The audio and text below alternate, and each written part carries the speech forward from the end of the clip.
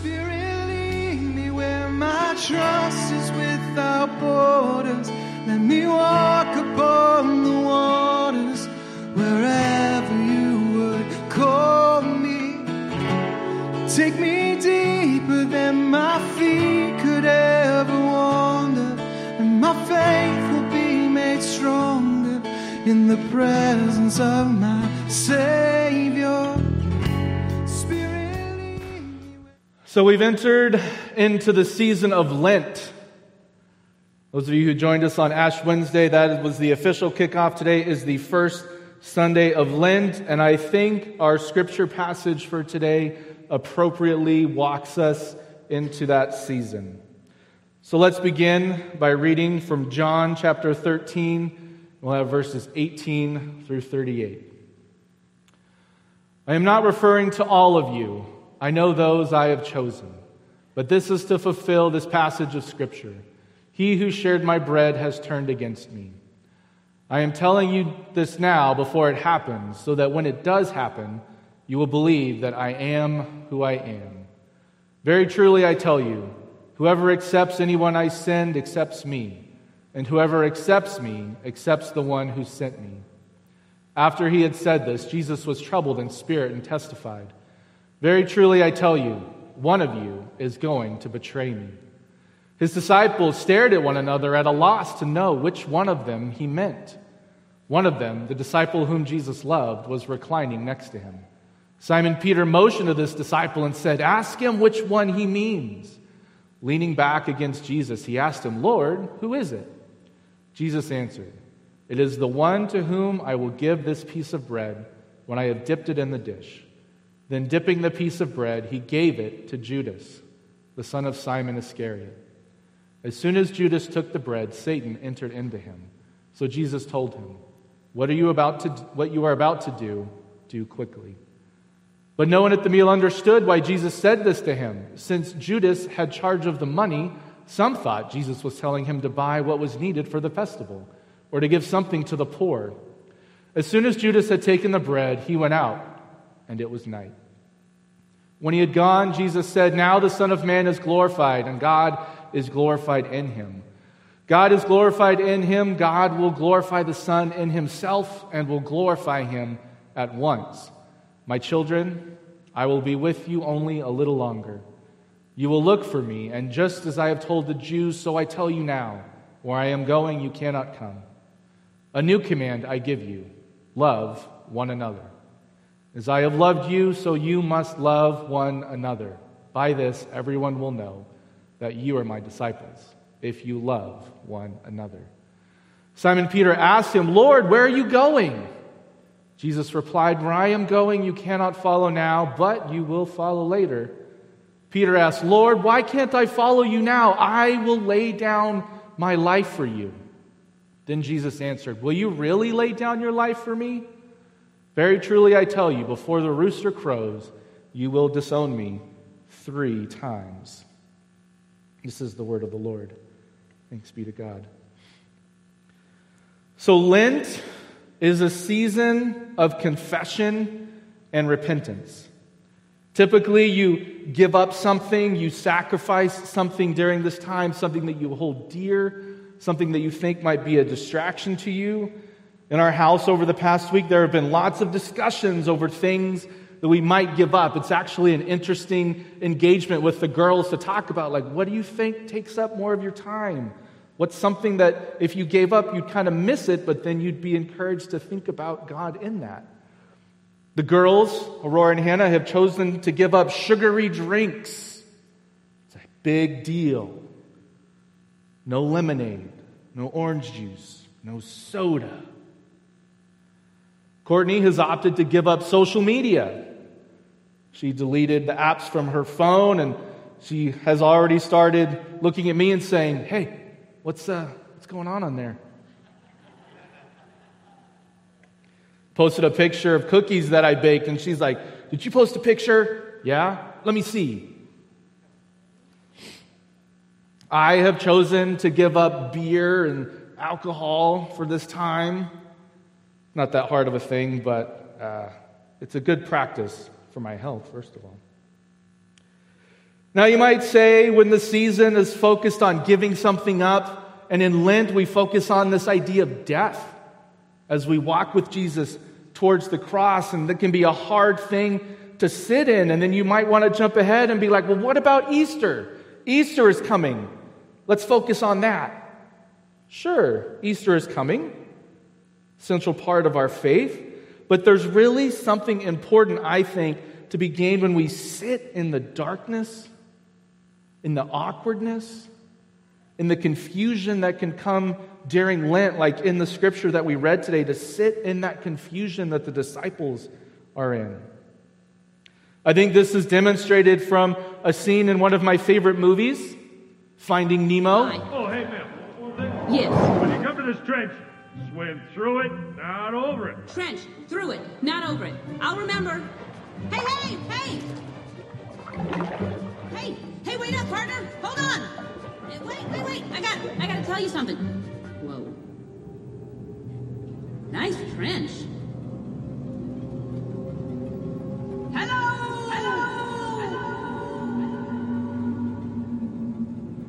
Okay, let's go. Oh, bad trench. Come on, we're gonna swim over this thing. Whoa, partner. Little red flag going up. Something's telling me we should swim through it, not over it. Are you even looking at this thing? It's got death written all over it. I'm sorry, but I really think we should swim through. And I'm really done talking about this. Over we go. Come on, trust me on this. Trust you. Yes, trust. It's what friends do. Are you looking at this thing? It's got death written all over it. I feel like we should go through it. Trust me. When we step into difficult situations, when we go through a dark trench, situations that make us feel awkward or scared, we need to trust the one who has told us to walk through it. We need to trust the one who has walked through it himself, the one who has charted the path. In today's scripture, it invites us into the sometimes troubling nature of Lent. There's betrayal, there's denial, there's darkness, questions, uncertainty, and loss. But hopefully we will see that it is Jesus who is directing us through these elements in love and in care. It is Jesus who has charted the path for us. It is Jesus who we can trust regardless of what the path ahead looks like. And even when we're scared, when we question, when we want to go over rather than through, when we try to find another way, Jesus loves us still. And this would be the foundational truth that I would like you to walk away with, that Jesus knows the path to redemption. He leads through betrayal, darkness, and loss. Yet still he loves us even when we think there is a better way. The passage today opens when Jesus hinting at this betrayal that's coming. I don't know if any of you have ever really felt betrayed by a friend or let down. It can be hardest if they're close to you, they're part of your family, maybe they're within your church, from places where you're supposed to feel safe, taken care of, and supported. The church I grew up in had a significant betrayal that happened. There was a guy in our church, he was well-respected, well-liked, came to all the men's events, shared testimonies from time to time. And at one point, he invited people to say, hey, I've got this thing I'd like you all to join me in investing in. Come, help me. We'll get a return on our investment.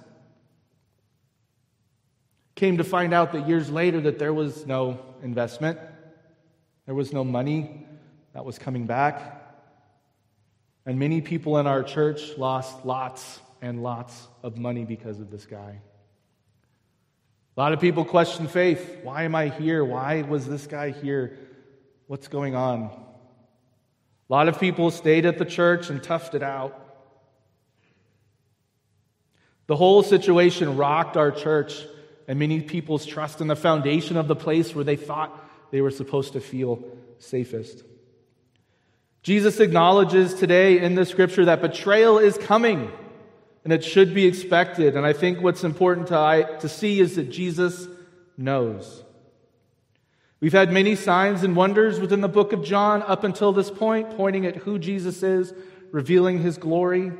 And here Jesus chooses to point out the betrayal, So that when the disciples see that it happens, he says that you will know I am who I am.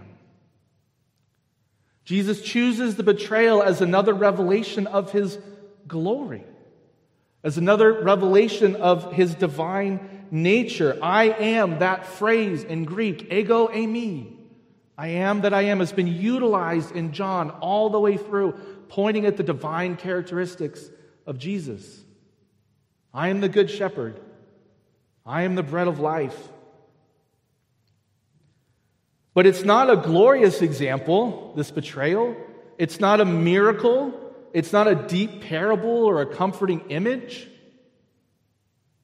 Jesus quotes from Psalm 41, "Even my close friend, someone I trusted, one whom I shared my bread, has turned against me." One who is close, one who has been included around the table, eaten from the same plate. Jesus hands Judas the bread. Even the bad and seemingly discouraging parts that Jesus will undergo and the disciples will witness are all known by Jesus. They are part of the plan, part of the path of the Messiah, as hard as that seems.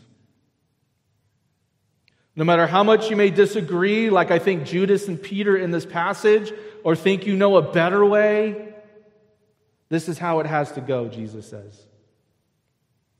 We've all been through those moments in life when we prefer to not go through it. I took a trip up to Tahoe recently, the last big snowstorm. Had a weekend planned up there, and we decided to go down to 50 and up that way, thinking it would maybe head off some of the snow. But it started snowing before we got to Kybers. And then it kept coming and coming. And the gracious chain control guys just kept waving us through with our all-wheel drive Subaru Outback. Coming around Twin Bridges, I could not see the road. I could not see the edges of the road. All I could see was the taillights of the car in front of me. And I wanted to turn around. But I knew the only way to go was forward. Was through, to get to my destination. But those moments when we push through the dark times, when we follow the path that we know is the right one, those can be the most impactful, life-altering, and perspective-shifting moments in our lives. How we choose to confront them can make all the difference.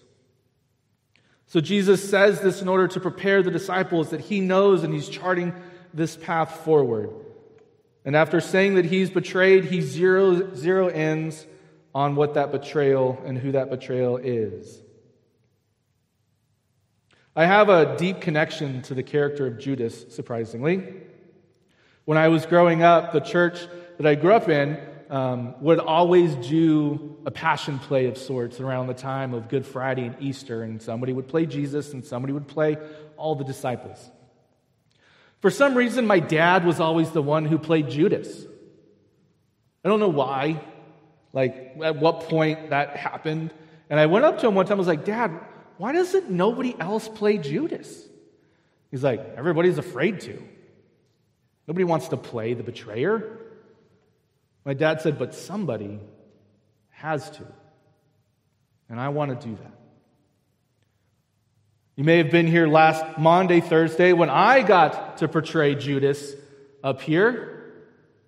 I could say my dad was passing on that role to me, and he was even interesting in that moment, the what we think and feel about this character of Judas. I had the money bag that I threw down the middle of the aisle at the end of the skit, and somebody, I think it was Kirk, picked up the money bag, gave it to Pastor Mike, and said, "I don't want to hold this." It's that image that sticks in our head that we don't like him. We don't want to be associated, of course, with betraying Jesus.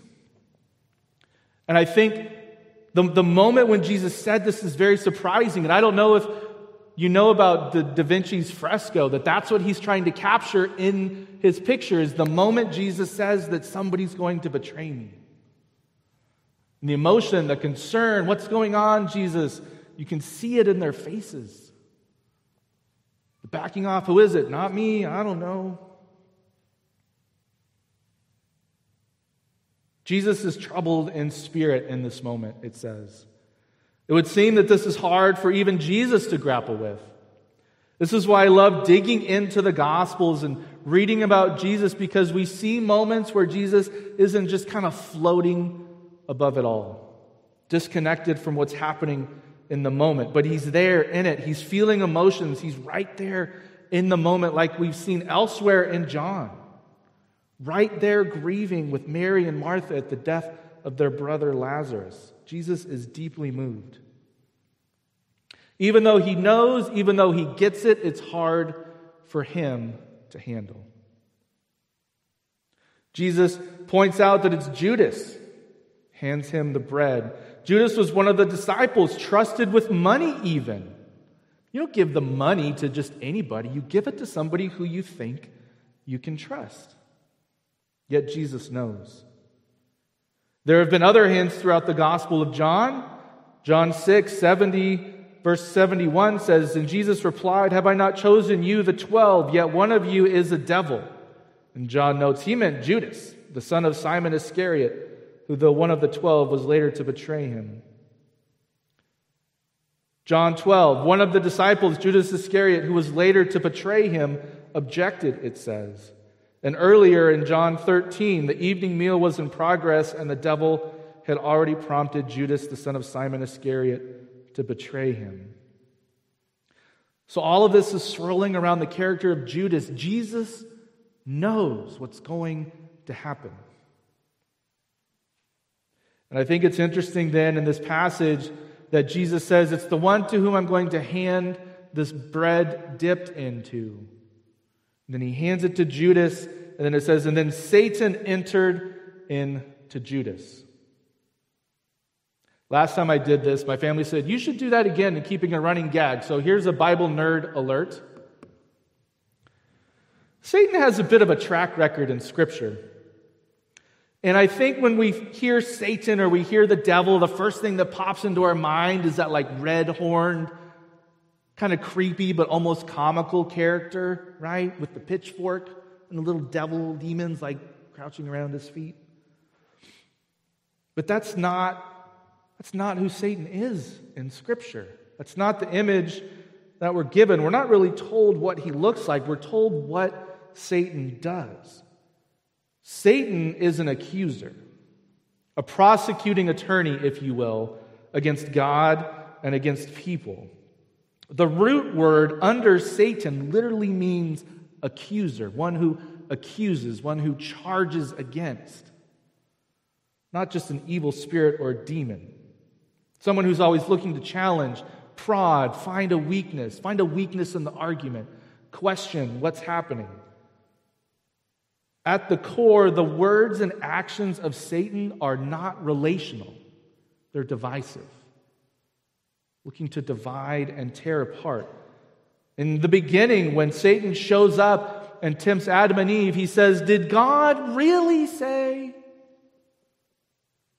Gets them to question, puts a little doubt in their minds and hearts.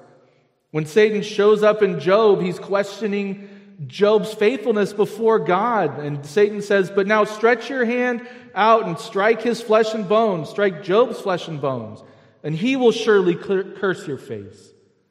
Satan is questioning Job's faithfulness. And in the temptations of Jesus, when Satan shows up again in the Gospels, he comes to Jesus and he says, if you're really God's son, turn these stones to bread. Jump off the temple. Bow down before me. Attempting to get Jesus to question his very identity. Satan isn't simply a character who causes us to do bad things or stumble from time to time. As the accuser and prosecutor against God, Satan causes us to question God's actions, question God's intentions, question God's goodness whenever it seems advantageous. Questioning God's relationship with us.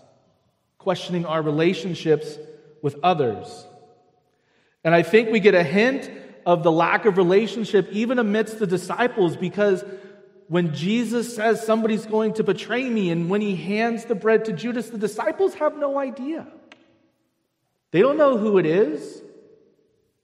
And they're surprised when Judas walks out because he thinks he's going to go on another mission to buy food for the festival or to give money to the poor, which feels a little ironic after Judas's statement when Mary anoints Jesus' feet with the oil. That could have been used to give to the poor. Judas has no idea what's going on. Yet Satan here comes to Judas, revealing the question in his heart, causing him to question the goodness of Jesus, even now after Jesus has displayed his deep love for Judas and the rest of the disciples over and over and over again. And as soon as Judas walks out, I don't think it's just a passing reference, but John says, "And it was night." It almost feels like a movie scene or a play or a Shakespeare play where suddenly the stage goes dark. Something's changed. Something's shifted. We're moving on to something else.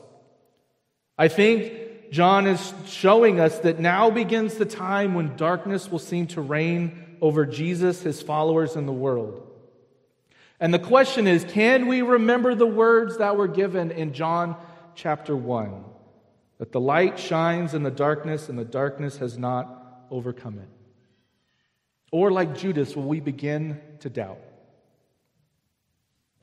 Judas has literally left the presence of the light of the world and has stepped into the darkness of night. Judas has decided to follow the words of the accuser rather than the words of the good shepherd. One of the things we've been talking about a lot on staff and session is this book called Rare Leadership. And one of the essential parts of being a good leader is the idea of remaining relational. Even when things get hard, even when things get difficult, even when there's a disruption in the relationship, to remain in that relationship so you can work it out. Judas walks out. Judas chooses not to remain relational. He chooses to follow the questions and the accusations of Satan. I think it's important for us then, during the season of Lent, to ask ourselves, how have we pushed Jesus aside? How have we not remained relational and instead followed the words of the accuser? If you are the Son of God, it wouldn't look like this. If Jesus is who he said he is, this wouldn't be happening. This is not how the Messiah should be. I think I know better. But the story continues, and the hits in this passage don't stop with Judas. We get to move on to Peter. As soon as Judas walks out, Jesus says, "Now the Son of Man is glorified, and God is glorified in him." Like I said, this is signifying a turn in the Gospel of John as we head towards the path to the cross. And it begins with this betrayal, the signature of "it is night," and we're entering into darkness. Jesus tells his disciples, "My children, I will be with you only a little while longer. You will look for me. And just as I told the Jews, so I tell you now, where I am going, you cannot come." I almost imagine Jesus calling his disciples little children because he wants to engender in them that idea of a loving parent. And if you can imagine being a child who has suddenly lost their parent and don't know where it is, you get scared, you get worried. You start to question your place in the world and start to get afraid of what's happening. But Jesus is trying to encourage them, to leave them with instructions. Even though I'm gone, here's what you can do. He says, "A new command I give you, love one another. As I have loved you, so you must love one another. By this everyone will know that you are my disciples, if you love one another." When Jesus is gone, they shouldn't be like scared little children running around in fear. They should be known by their love. They should act in love towards each other and towards the world. The disciples shouldn't worry that Jesus isn't around. How they treat one another and how Jesus has shown them is how they demonstrate Jesus' impact on their lives. But Peter gives us a masterclass in missing the point. Jesus says, love one another. You will know that you are my disciples by your love. And then Peter says, where are you going? I'll follow you. Peter, did you hear the bit about love? Where are you going? I'll follow you wherever you go. I'll lay down my life for you, Peter says. Jesus is intent on following Jesus wherever he goes, doing whatever it takes, and that can be good. He says he'll even die for Jesus. Man, that self-sacrifice, that's something that we hold in high esteem. It's a bold statement by Peter. But Jesus knows, again, the reality of the situation. Who's going to lay down their lives first here? Who's charting this sacrificial course? Peter thinks it might be him. I'm going to be the one to set the example. I'm going to be the one that people will want to follow. Peter misses that it's Jesus who is charting the course here. Jesus is the one who is going to go first to lay down his life. John 10:11, I am the good shepherd. The good shepherd lays down his life for the sheep. Later in John 15, greater love has no one than this, to lay down his life for one's friends. Peter thinks he needs to offer his life as a defense of Jesus. I will defend you, Jesus, to the very end. And Jesus says, no, Peter, I'm going to defend you until the very end. And then you can give your life for me. As an example of what Jesus has set for each and every one of us. Not because we think we know the better way, not because we think it's some great thing that we can do, but because that is the path that Jesus has gone on, and that's the path that we follow. Peter has good intentions, it would seem, but ultimately bad follow-through. Peter is the ultimate overcommitting and under-delivering. So much so that it would cause him to deny and abandon Jesus.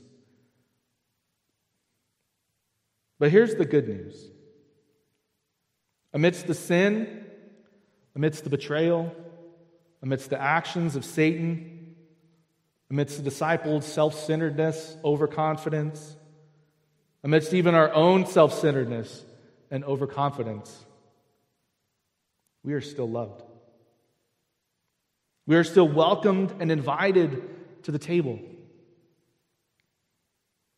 Does Jesus love Judas and Peter even with their failures laid bare? Yes.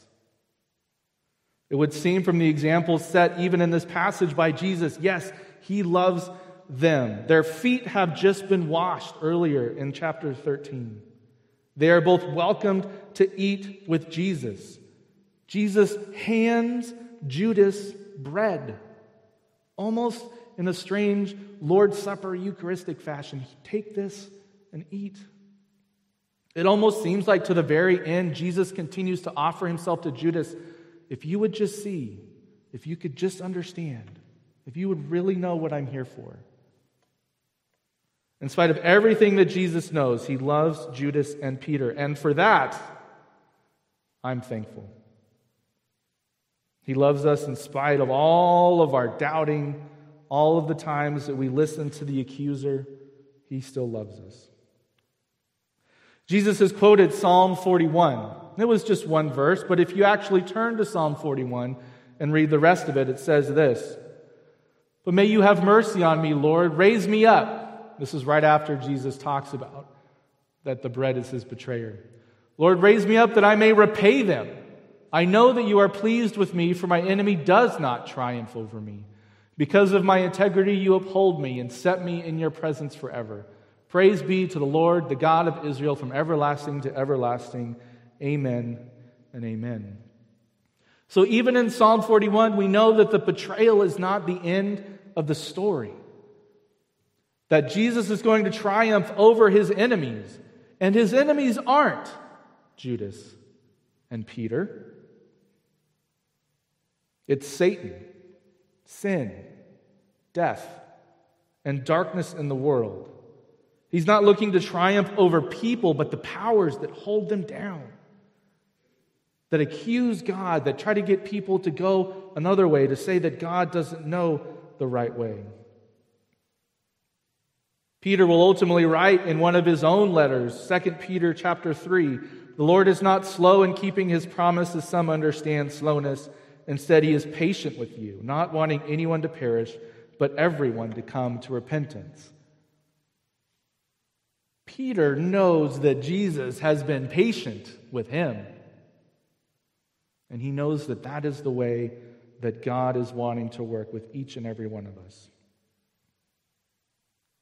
Bo's going to come up here in a minute with the rest of the team. Yes? No? Just Bo? He's going to lead us in the song, "Be Thou My Vision." In Lent, we get to step into the dark areas of our life, the scary trenches we don't want to go through, the valleys of the shadows of death, if you will, and lay ourselves bare before the Lord. But not in fear, in hope, in trust, that we get a deeper understanding and experience of God's love, of His mercy, His patience, and His grace with each and every one of us. And as we sing, "Be Thou My Vision," think about that God should be your vision, guiding you through everything that you would come up against in this life. One of the commentators, Leslie Newbegin, when I was researching this passage, said, "Here is the strange paradox of the church. It is at once holy and sinful. The Lord Himself is present in its life, yet Satan is also present. This is a summons to both realism and faith. The disciple who has understood Jesus will not be shaken by sin in the church." So hopefully today you've come to see Jesus more fully in this passage and walk away with this truth that Jesus knows the path to redemption leads through betrayal, darkness, and loss. Yet still He loves us, even when we think there's a better way. Be Thou my vision, O Lord of my heart, not be all else to me save that Thou art. Thou my best thought by day or by night, waking or sleeping, Thy presence I light.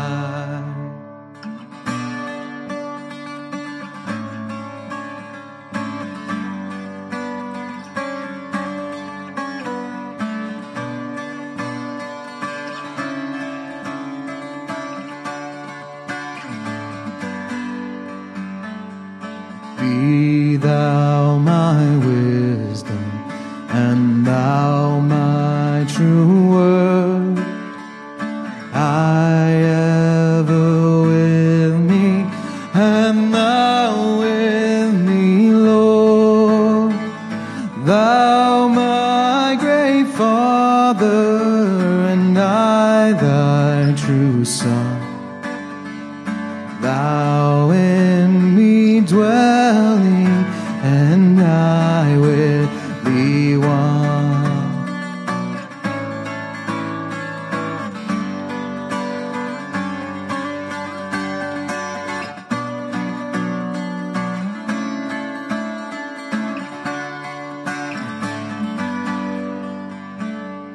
Riches I heed not, nor man's empty praise. Thou my inheritance now and always. Thou and Thou only, the first in my heart. High King of heaven, my treasure Thou art.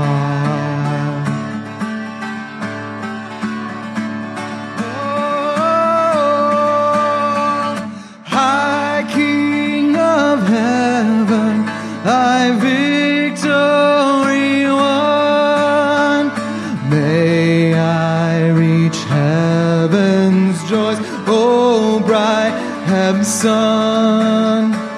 Heart of my own heart, whatever befall, still be my vision, oh ruler of all.